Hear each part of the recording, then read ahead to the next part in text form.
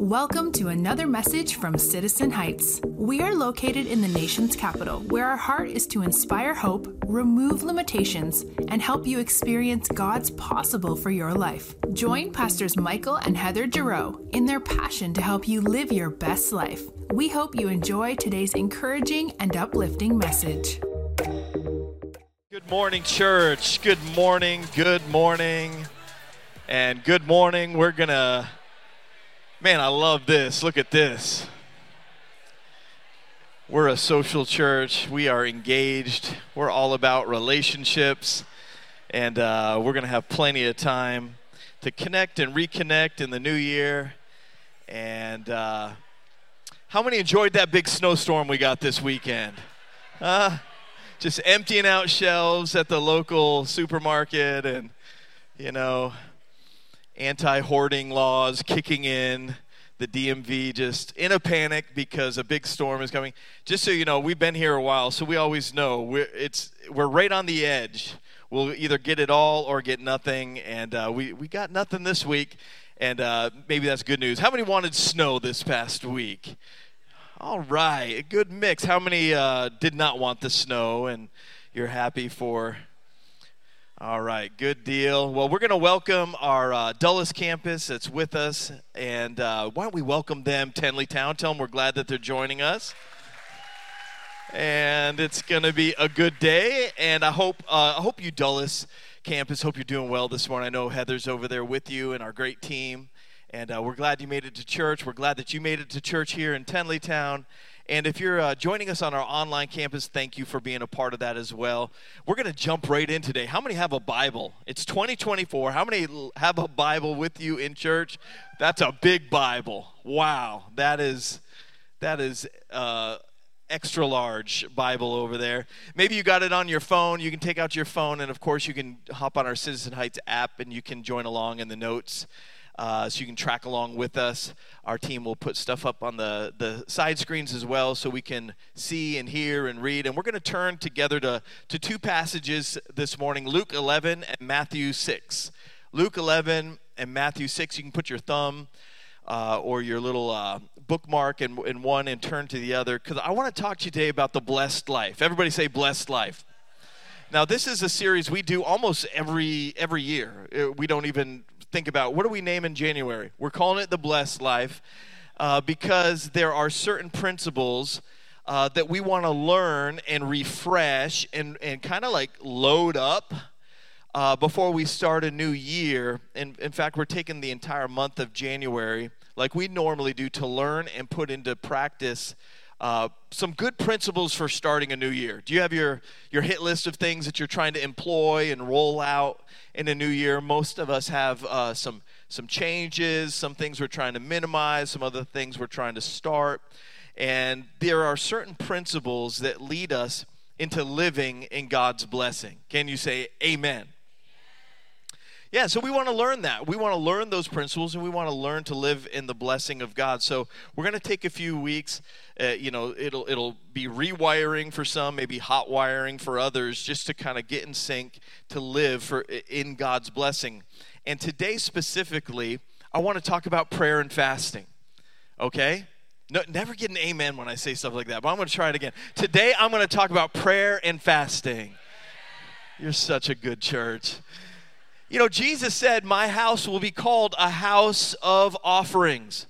No, sorry, that's a dirty trick. Preachers should never do that.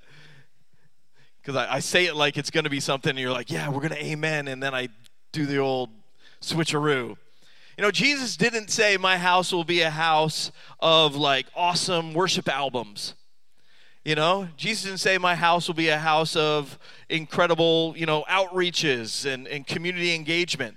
Now, all those things are part of what God is doing, but what he said when he boiled it all down, he said, my house will be called a house of prayer. So we're going to talk about prayer and fasting. Anybody want to say amen to that? And as I've already told our Tenleytown campus, and I'm sure Dulles campus has heard as well, today we start 21 days of possible. And that's what we call every year, 21 days of possible. We start the 21 days in January. We take 21 days and we pray and we fast.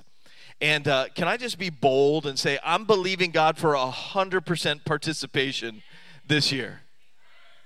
And some of you are like, he's dreaming. That's right. You got to have a dream. Because I think so highly of not just, your intelligence, but your spiritual hunger. That we would say, God, I want to know what you have in store for 2024. I want to have God answers, God vision, God sense of purpose. And so I'm believing for 100% participation because I'm believing for 100% participation in God's blessing. We don't want anybody to miss out, and I'm believing for that participation in Jesus' teaching.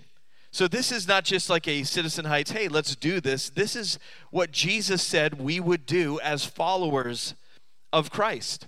So Jesus taught us about prayer and fasting. Did you know that?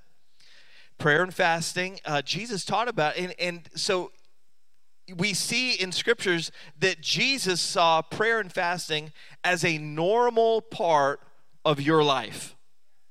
Prayer and fasting, as a follower of Jesus, it's a normal part of your life.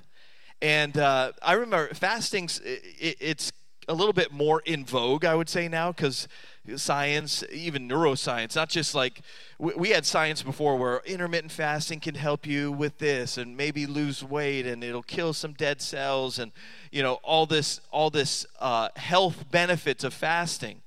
Well, I remember fasting before we knew some of that stuff. And fasting was not a term that the general public was aware of. It was more of a spiritual, religious thing. And I remember I took a new job, and it was my first day in the DA's office, and I walk in, and they're doing a big luncheon. They're like, come on, new guy, we're going to lunch. And I had already decided, it was January, I had already decided I'm doing 21 days of fasting. And so, for the next week, I danced around their food events, like, I'll just have tea, and I just tried to, hide it.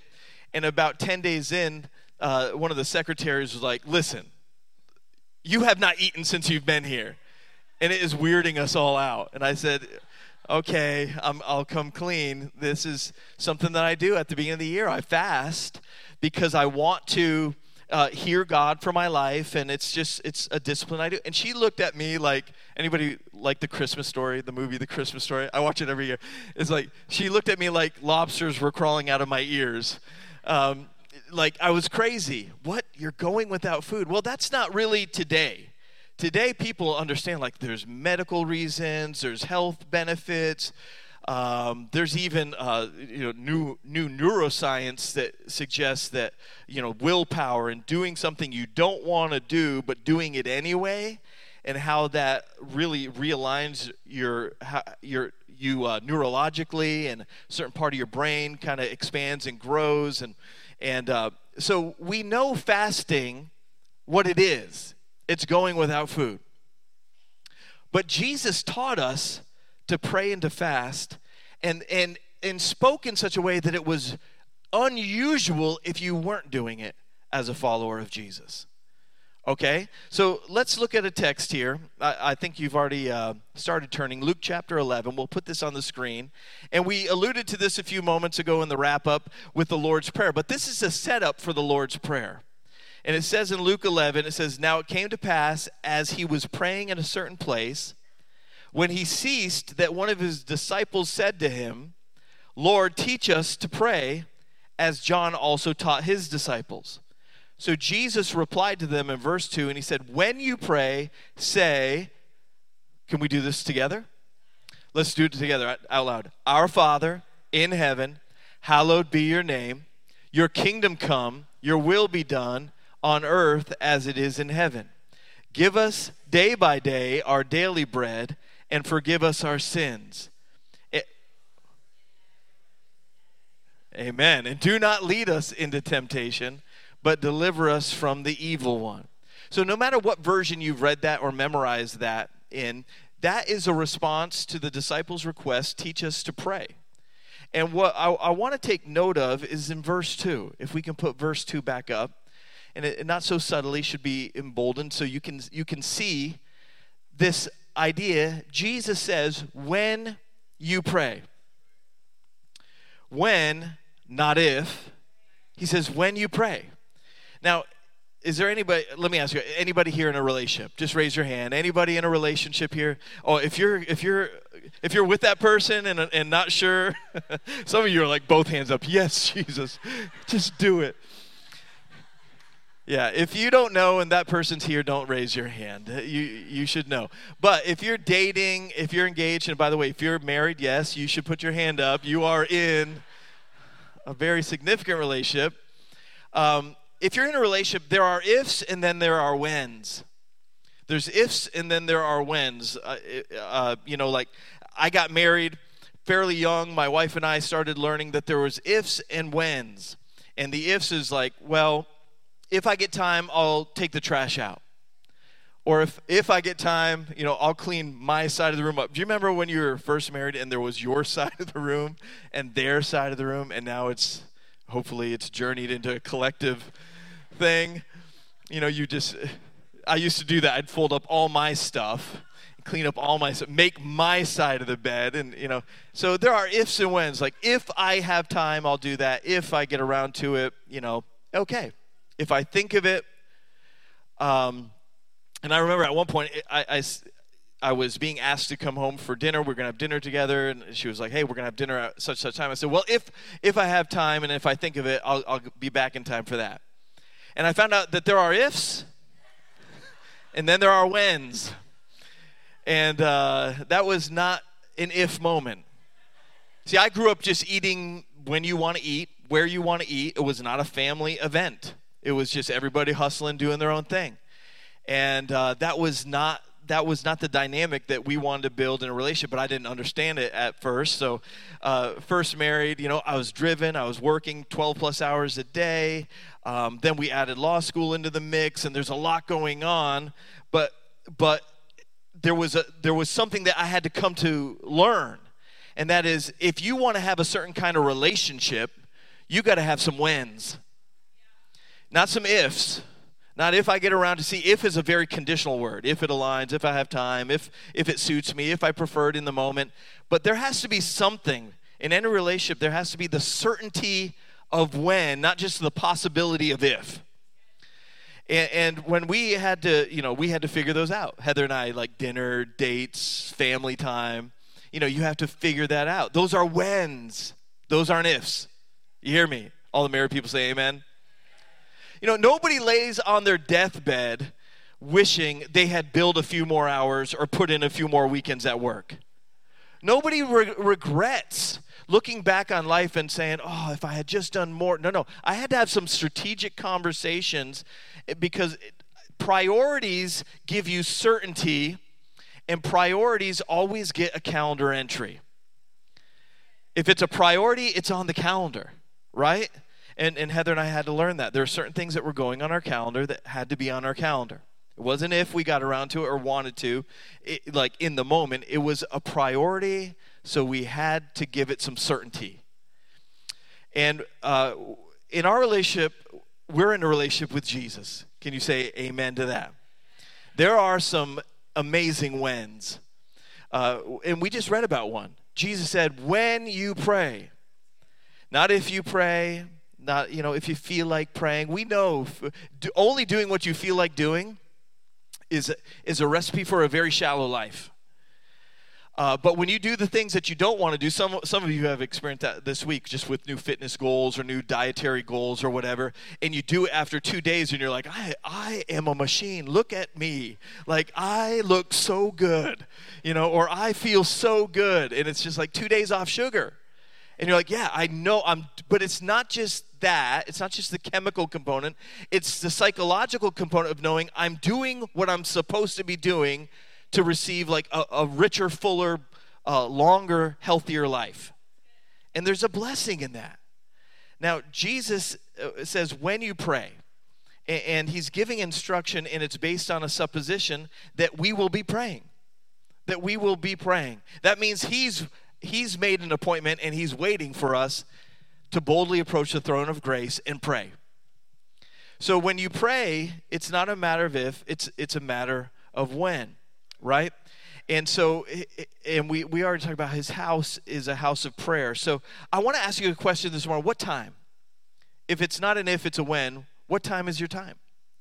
Like, have a plan going into the next 21 days. Say, this is my time. This is my time where my relationship with Jesus it gets the number one priority, and there's certainty to when we're going to connect. And so writing that down in your calendar, telling your spouse or a loved one or somebody in your citizen group, an accountability partner, just saying, I'm a 6 a.m. guy because I want to frame my day. Or I'm going to do it at noon.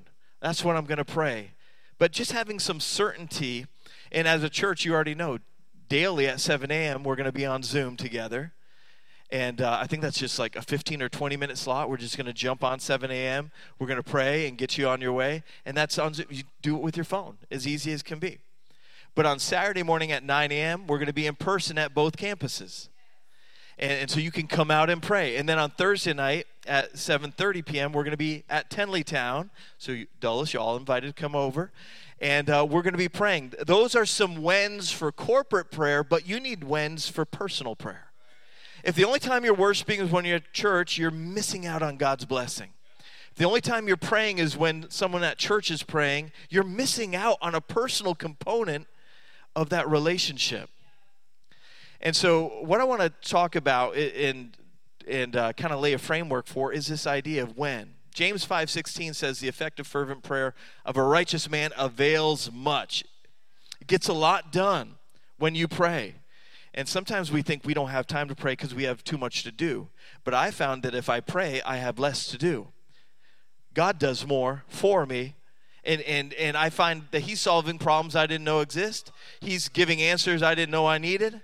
And as I pray, it's amazing how slotting that in your calendar frees up other areas. So prayer avails much. So what can I expect? Let me tell you, 21 days, you pray with us, you pray on your own, you take that prayer card and start learning to pray and growing in prayer, and this is what you can expect. What it says it avails much. Well, what? 3 things you can expect. When I pray, I receive, number 1, a change of heart. When I pray, I receive a change of heart. See, Ezekiel 36, the text there on the screen, it says, I will give you a new heart. I will put a new spirit in you. I will remove from you your heart of stone and give you a heart of flesh. Have you ever felt like you just got kind of hard? You got kind of crusty. You kind of like, I stopped believing. I kind of had this edge on me. I started seeing people through this negative lens. But prayer is a conversation with God, but it's a prayer is a conversation about transformation. It changes you, right? Prayer changes you. And I think a lot of times we pray to get something or to do something. You know, I pray, God, get me this, or God, give me strength to do that. When a lot of times we need to be praying to become something, because God is changing us in our times with him. Prayer changes who we are. Prayer isn't always intended to change the circumstances. Sometimes its more lofty goal and purpose is to change me, change my attitude, change my perspective, change my outlook. I need to change, and somehow in that relational exchange with Jesus, the Bible says, behold, you're conformed into his image as you behold him. You're changing. Prayer changes what you want in life. Not just who you are, but it changes what you want. Remember Jesus in the garden in Luke chapter 22? He says, Lord, this is what I will. Nevertheless, not my will, your will be done. See, that's a powerful prayer to say, I'm willing for some things I should not be willing for. The only will I want is God's will. And so you want to set 2024 up for blessing? You say, God, I want your will, not my will. I would have settled. You had something better in mind. Come on, I kind of just would have limped along with it. You wanted to heal it. I probably would have just tried to live with it and accommodate it and make peace with it. But God, you wanted to defeat it and give me victory over it. It changes what we want. That's a powerful prayer to pray. Not my will. You know, in marriage, every day is kind of like, well, the two are becoming one. So what in my will die today? So what's better for us is kind of like, you know, gets the win. But in your relationship with God, he has your best interest in mind. And so when we say, not my will, we know Jesus, after Jesus' baptism, it says he went into the desert for 40 days, and he fasted and prayed for 40 days. And so, we're told 25 different times that Jesus went a little farther to go pray. He's with the disciples, but he kind of like slips off and goes and prays. And that is mind-boggling to me. Consider that. That's Jesus. He's God in the flesh, yet there's something in the transaction of prayer that is so essential that God in the flesh is praying. Right? Is this riveting and profound, or are you this disinterested and tired? Was it a big night last night? Think about that. Jesus is saying, not only when you pray, but I pray. Jesus is praying throughout the Gospels. 25 occasions, the Bible tells us he's off praying. 40 days and nights, he's fasting and praying. If Jesus needed the power and the authority and the connection that came from prayer, how much more do I? How much more do we need it? So how do we do it? The disciples asked Jesus. He answered the model prayer. And then they went on and prayed Pentecost into being. And then they went on and the disciples prayed Paul out of prison. And then they went on and prayed, and literal chains broke off, and little doors came off hinges, and blind saw, and the deaf heard, and the lame walked. Come on. He said, this is how you pray, and they prayed, and things changed. It all started when they admitted, we need help. We need help. Lord, will you teach us to pray? Here it is. So we receive a heart change. It's a conversation about transformation. Number 2, we receive answers and directions. The prayers of a powerful man or woman avail much. Well, what can we expect in 21 days? Expect to receive answers and direction. How many can get excited about that? Why? Because it's a conversation about direction. It's not just a conversation about transformation. It's a conversation about direction. Isaiah 30 says, your own ears will hear him. Say, my ears. Look at your neighbor. Say, your ears. Say, God gets personal. He said, your own ears will hear him. Behind you, a voice will say, this is the way you should go. How many want God to speak, this is the way you should go in 2024? Get ready for answers. You know, God gives answers and gives direction. Heather and I always have a little bit of a hit list. Like, we're believing God to answer this. We're believing it 21 days. And so we were talking about it the other day. What are you believing for? There's things that I need God to change in me, but there's also things I need God to direct me in. So we start praying about this, and we've got our little list. You should have a list. It should touch your family. It should touch, your business. It should touch people who you're believing for healing, right? It's amazing how much God will say to you when you're praying and seeking and knocking and declaring. God will talk to you. He's like, I'm right behind you. A voice will say, this is the way that you should go. You'll be amazed. And you know what I find is, I said this to my pastor one time years ago. We were in a season of prayer and fasting. It was probably the second or third week. And I came up to him and said, boy, your preaching has been fire lately. Like, it's so on point. Like, it's just getting me every single time. He's like, I haven't changed. He goes, you're just reading and praying and in God's presence enough to hear some of the things he's saying, so God has something to highlight on Sunday because you are active Monday through Saturday. A lot of times the prophetic thing that God wants to highlight, there's nothing there to highlight because we didn't let him write anything throughout the week. So if you're putting something in your spirit between Monday and Saturday, God starts to highlight. God starts to lead you. God starts to direct you. Why? Because prayer is not a monologue. It's a conversation. And it's a conversation about direction. And so you start where you are. It's a conversation like any other conversation. And I wasn't very good at it, and neither were you in your first few words and in your first few weeks and in your first few months. But you start to pick it up. You'll use the wrong tense. You'll use the wrong case. We had a young man one time praying. Never do an open mic for prayer nights. And we had this young teenager came up.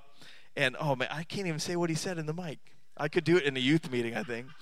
But he's like, God says this. And he starts prophesying. I'm like, oh, man, it's a 16-year-old speaking for God. I hope he knows the Bible a little bit, because those would be the parameters you don't want to spill over in these prophetic moments. And sure enough, he spilled over, and he basically issued a complete judgment, and God is ticked off, but he said some other words about it. And I had to pull him aside and say, you know what? That's, not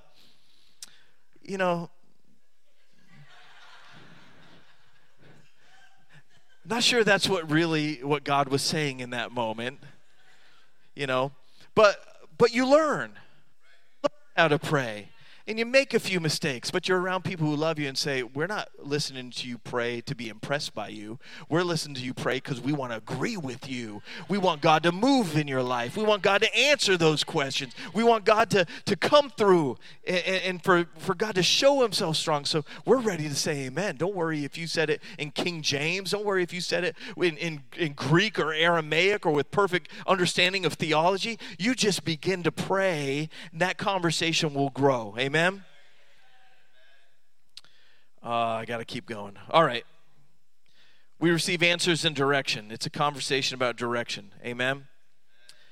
All right. Well, I said I'd talk about prayer and fasting, so I do have to take just a few minutes, and then we'll close. So give me just a couple of minutes, because fasting is a big part of the next 21 days, and I'm well aware that some of us, that's new territory. And so when we're talking about prayer and fasting, I want to pause and make a similar point about fasting that we just made about praying. And we see that in Matthew 6. I didn't forget. I said we'd go to Luke 11, Matthew 6. And Matthew 6, verse 16, Jesus says, we can put this on the screen for you, says, when you fast, do not look somber as the hypocrites do, for they disfigure their faces to show others that they are fasting. Truly, I tell you, they have received their reward in full. But when you fast, say, when you fast, put oil on your head and wash your face so that it will not be obvious to others that you're fasting, but only to your Father who is unseen. And then your Father who sees what is done in secret will reward you. So Jesus says fasting is not a public display, right? Don't be obvious about it. Don't, because Jesus is speaking to a sect of people in his day that love to have spiritual hierarchy. They love to look spiritual and be like, look at us, look what we're doing for God. And Jesus says, look, that's not how you fast. When you fast, you're not doing something for God. You're humbling your flesh. And he says, so do it in secret, and there will be a reward for it. But what I want to really consider, again, here is the assumption of Jesus. When you fast. If you're a follower, you're fasting. When you fast, it's not a matter of if, it's a matter of when. So when says it's happening, right? And it's happening at a set time. Fasting is not a possibility. Fasting is a certainty in the life of someone following Jesus. Okay?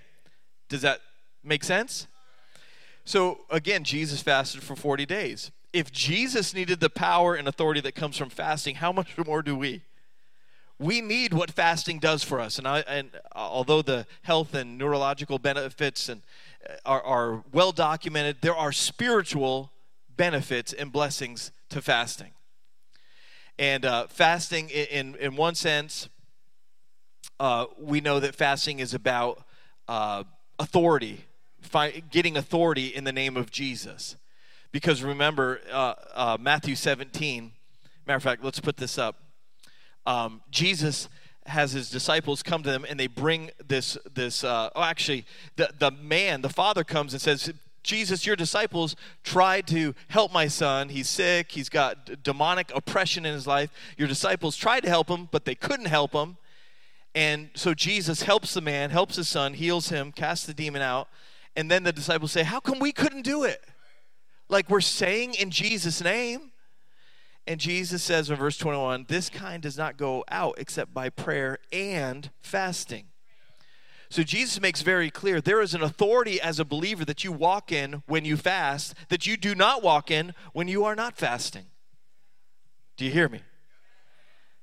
So it's about authority in his name, and it's also about being empowered by his Spirit. Being empowered by his Spirit. Like, I want you to just this is an obvious statement for some, but maybe for others it's a new thought. You are primarily a spiritual being. You might not feel like that, and I know the world around us just really, really tries to isolate us into the physicality and the temporal nature of our existence, but we are spiritual beings. We are made in the image of God. And so there is a spiritual dimension, and the Bible says that as believers, we can have the power of the Holy Spirit.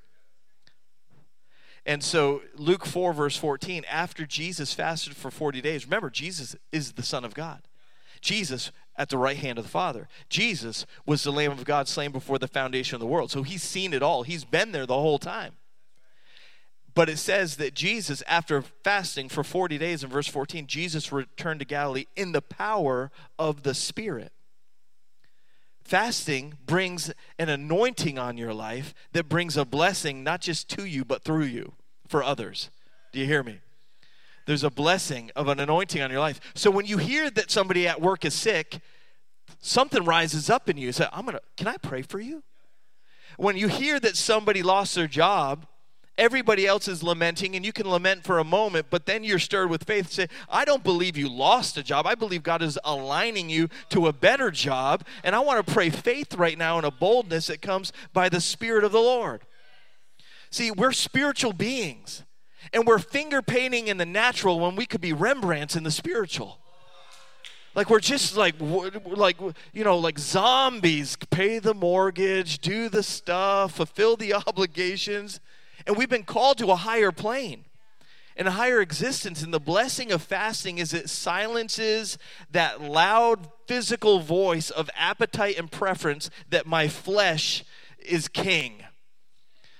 You know, that's what fasting does. It humbles your flesh. You will not eat when you want to eat. You will eat when I say so.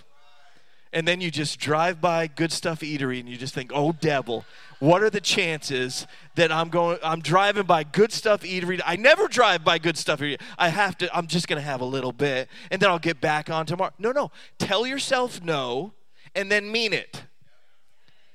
Never trust a person who can't say no to themselves. I'm telling you, that's the truth. Fasting puts your spirit on notice. Spirit, you're supposed to be in charge in there. Right? I got a body, I got a soul, I got a spirit. Most of us, our soul and our bodies are driving this car, and the car looks like it's been in a smash-up, crash-up derby. But you start fasting, and you can tell your spirit, what are you doing in the back seat? You're supposed to be in the front seat. He's like, well, these guys keep pushing me out of the way. And it's because your willpower lets them. And you go, okay. Shut up, flesh. Shut up, appetites. Shut up, personal preferences. It's time that I humble you so that my spirit, I can hear his voice again. It's the Spirit of God communing with your spirit. And all of a sudden, you start to want things you didn't want, but it's the right stuff you're wanting. Fasting puts your spirit on notice. It humbles your flesh. It realigns your spirit. And I want to say one other thing about fasting. I know I'm going a little long, but we'll wrap this real quick. Biblical fasting is food. So you will read on our online guide. If you've never fasted before, you can read through and see, like, here's options. Here's how you can fast. This is a Daniel fast where you're just doing like fruits and vegetables. There's a fast where you can skip a meal here, or the lunch every day and you're going to pray instead of eating. Periodic fast. And there's other things, like if you're medically unable to fast, or there's other reasons, there's no condemnation, right?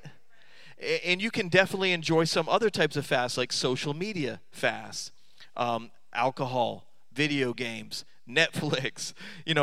These are all good. I would say these are a great way to declutter and focus your life no matter what. But for everybody who is not in the category of medically unable to fast, I will say this strongly, probably than I've ever said it before. A biblical fast is fasting food. That's what it is. It's a biblical fast is eliminating food from your life in some way. And so I'm going to ask you 100% to try it. It might be a meal. It might be a type of food. It might be just juice. There are a lot of options. You can read them in the fasting and prayer guide, but try it. And I'll say this, you can't fast something that you never do. Okay? I know that goes without saying. Some of you are sneaky, and you're already like way ahead of me. You're like, oh, I'm fasting going to the gym for 21 days. Like, you don't go to the gym. That's not fasting. You have to give something up. It's like saying to a Maryland driver, you're going to fast driving well. It's like, you don't drive well, you can't fast. It's terrible. I know. Terrible. Fasting is going without something you normally would not go without. So you can check the prayer guide. Get a plan. Get a plan together, because Jesus said, when you fast. When are we fasting, Citizen Heights? We're fasting right now for 21 days. It's going to look different for some of us. You don't have to check in on someone and say, what are you doing? And, well, it looks like you're gaining weight, not losing weight. No, it's none of your business what I'm doing. I'm doing this in secret as unto the Lord. But publicly, we want to learn about what Jesus taught about fasting and prayer. Amen? We close with this thought, and maybe we can get the team up. The last thought, prayer avails much. What can you expect for 21 days, praying and fasting? The third thing, I'm going to receive boldness to approach him. And so that means this is a conversation. Number one, we said it's a conversation about transformation. Number two, we talked about how it's a conversation about getting direction. But prayer is also a conversation about connection. It's connecting you to God. And some of you probably still consider Christianity almost religion or attendance or a meeting you go to, because this has been an area that hasn't really developed yet for you. But you'll talk to some believers and they talk about Jesus like he's their best friend. Like they know him. Like they hang out. Like it's a personal connection for them. And it's no longer religion and a study and some sort of gray matter approach to principles that we observe or a morality we try to attain. No, it's a person that we talk with. Prayer is a conversation about connection. I know I've told the church this several times, but I mean, you got one pastor. I got the stories I got. So I'll tell you the stories I got. In Bible college, I was trying to learn how to pray. I was just trying to learn how to pray. And the Holy Spirit impressed on me, this is going to sound funny, but he's like, you don't ever have a night where, like, you're talking with me. I didn't have a day. I didn't have any slot. And I was like, so, like, what? Should we go out sometime? And I felt the Holy Spirit say, like, yeah, I'd like to hear from you sometimes. And so I started doing this very weird thing. I'd go out to eat by myself, and I'd be like, I'm here with the Holy Spirit right now. And I'm going to treat the Holy Spirit like I would treat a confidant or a friend or a trusted person. And I'm not going to talk out loud but fortunately, the spiritual dialogue is something the Holy Spirit can hear. And so I'd sit at this table and I'd order food and I would start saying, man, what do you think I'm going to do with my life? Do you have plans? And what needs to change? And in those moments, I just made a little bit of space for a personal connection. And I can't believe that God was interested. I can't believe that God was available.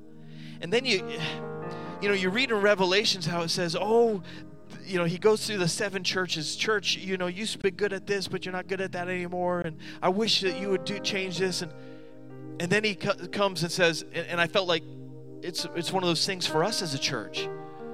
When the Spirit of the Lord comes and says, oh, that you lost your first love. You used to be passionate about this. Remember, in any relationship, there's ifs and there's whens. And we have to remember, this is a relationship. And it's not about, your passion for Jesus as much as it was his passion for you, which he displayed. And I remember just taking those nights where it's just weird. Guys would be like, hey, you want to go out tonight? You want to hang out over here? I'm like, no, I got something else on my calendar. Just sitting there at a table going, God, you're real. and you're interested in a relationship with me, which is still hard to fathom, but I'm going to step out on this, and I'm going to start talking to you like you can hear me. And I'm going to start talking to you like you want to talk back to me. And I'm going to wait and listen sometimes. And I'm just going to pause. And I'm going to be careful, because sometimes stuff comes in your head and you go, well, was that God or was that me? And you go, well, the Bible, God will never violate what he's already said. So I got some good parameters there. And God would just begin to lead me. It's a relationship. Because prayer is a conversation about connection. And look what it says in Hebrews 4:16, and we'll end with this. It says, let us therefore come boldly to the throne of grace. Let us come boldly. Oh, that we would be a church and we would be individuals that know where we stand with God, that we can come boldly. We don't come hesitantly. We don't come kind of like, bent over because we know that we're terrible. No. We know who we are, but more importantly, we know who he is. He's the lover of our soul. He's the forgiver and the redeemer and the deliverer. And so because of that, I come boldly to the throne of grace. And I get mercy and I find grace and I get help because I've got needs. And prayer is humbling, because the subtext of prayer is, God, you're my help. I need you. Be bold. Can I pray for you, church? I'm going to pray just a general prayer over us right now. Just close your eyes. Father, over these next 21 days, we would become people of prayer. This would become a house of prayer. This wouldn't be a season of prayer. This wouldn't be a moment, but this would become a relationship. God, we would take fasting seriously. We would plan for it. We would make a time and put some research into it and discover exactly what we're going to do. And Lord, then we do it. And if we stumble and fail, we'll get up and we'll go again. And if we don't do it perfectly, we won't worry, because you've already done what we needed perfectly. You came and lived a sinless life, and you said, cast all your cares on me. But not just that. You said, I'll take also upon me every sin that you ever commit, every terrible thought, every atrocious act, every immoral deed. I'll take it all, and I'll pay the penalty and die on the cross for that sin, so that you can know the forgiveness of God and the confidence and boldness to approach my throne whenever you need my help. So God, we say we need help in 2024. Come on, church. We need your help. We need the transformation inwardly. We need the direction externally. And Father, most importantly, we need the connection relationally. So we pray right now that we would find that first love. We would find that encounter with a God who loves us so much that he laid aside all his divine rights, took upon himself the form of a servant, came in the frailty of flesh and blood, made himself obedient to the cross, submitted to the hardship and the brutality of Roman soldiers, suffocated,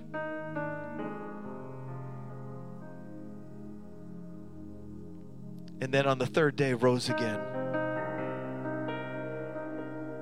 so that we could walk in newness of life. We could walk in relationship with him. So, God, we say we want to be a church that has the when of prayer and the when of fasting as part of just who we are. It's just something we're becoming. So we're going to take bold steps of faith into it, God, but we ask for supernatural help. We ask for grace.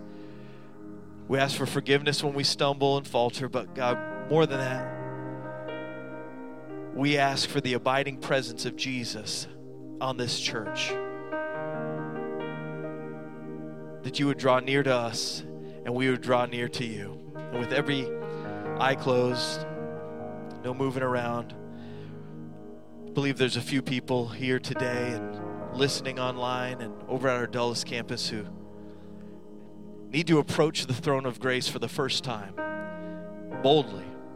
You hear all this about Jesus, a God who loves you and a God who has a plan for you.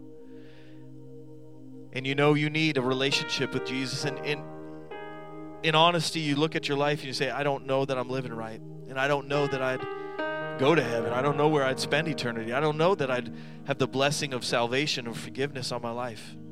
Well, let's start there. It might be the first time you've prayed this prayer. It might be a moment where you know you need a recommitment. I'm going to invite you. I'm going to count to 3, and I'm going to invite you to lift your hand, every eye closed. And by lifting your hand, you're saying, I need Jesus in my life. Are you ready? I won't call you out of your seat. I won't call any attention to you. I'll just pray a prayer over us to close here in a moment. Are you ready? 1, 2, 3. Hands in the air. Say, that's me. Thank you. Thank you. Thank you. Thank you. Anybody else say, yeah, include me in that prayer. Thank you. Anybody else? Yeah, I got you too. Thank you. Online, you're lifting your hand right where you are, and God sees it. Dulles campus, you lift your hand nice and high and say, I surrender to Jesus. I know what I've been looking for. It's Jesus. That's who I've been looking for. And we're going to pray this prayer nice and bold. You can put your hand down. Nice and bold, nice and loud, all together. Dear Jesus, I give you my life because you first gave me yours. I love you, Jesus, because you first loved me. So I surrender everything I am, everything I hope to be, everything I used to be. I put my life in your hands. Jesus, come and save me. Now say this boldly. I am a Christian. By God's grace, I'm saved. It's his gift to me. I didn't earn it. I just receive it. In Jesus' name. Come on, can we rejoice with those who just prayed that prayer for the first time? Come on, God is good.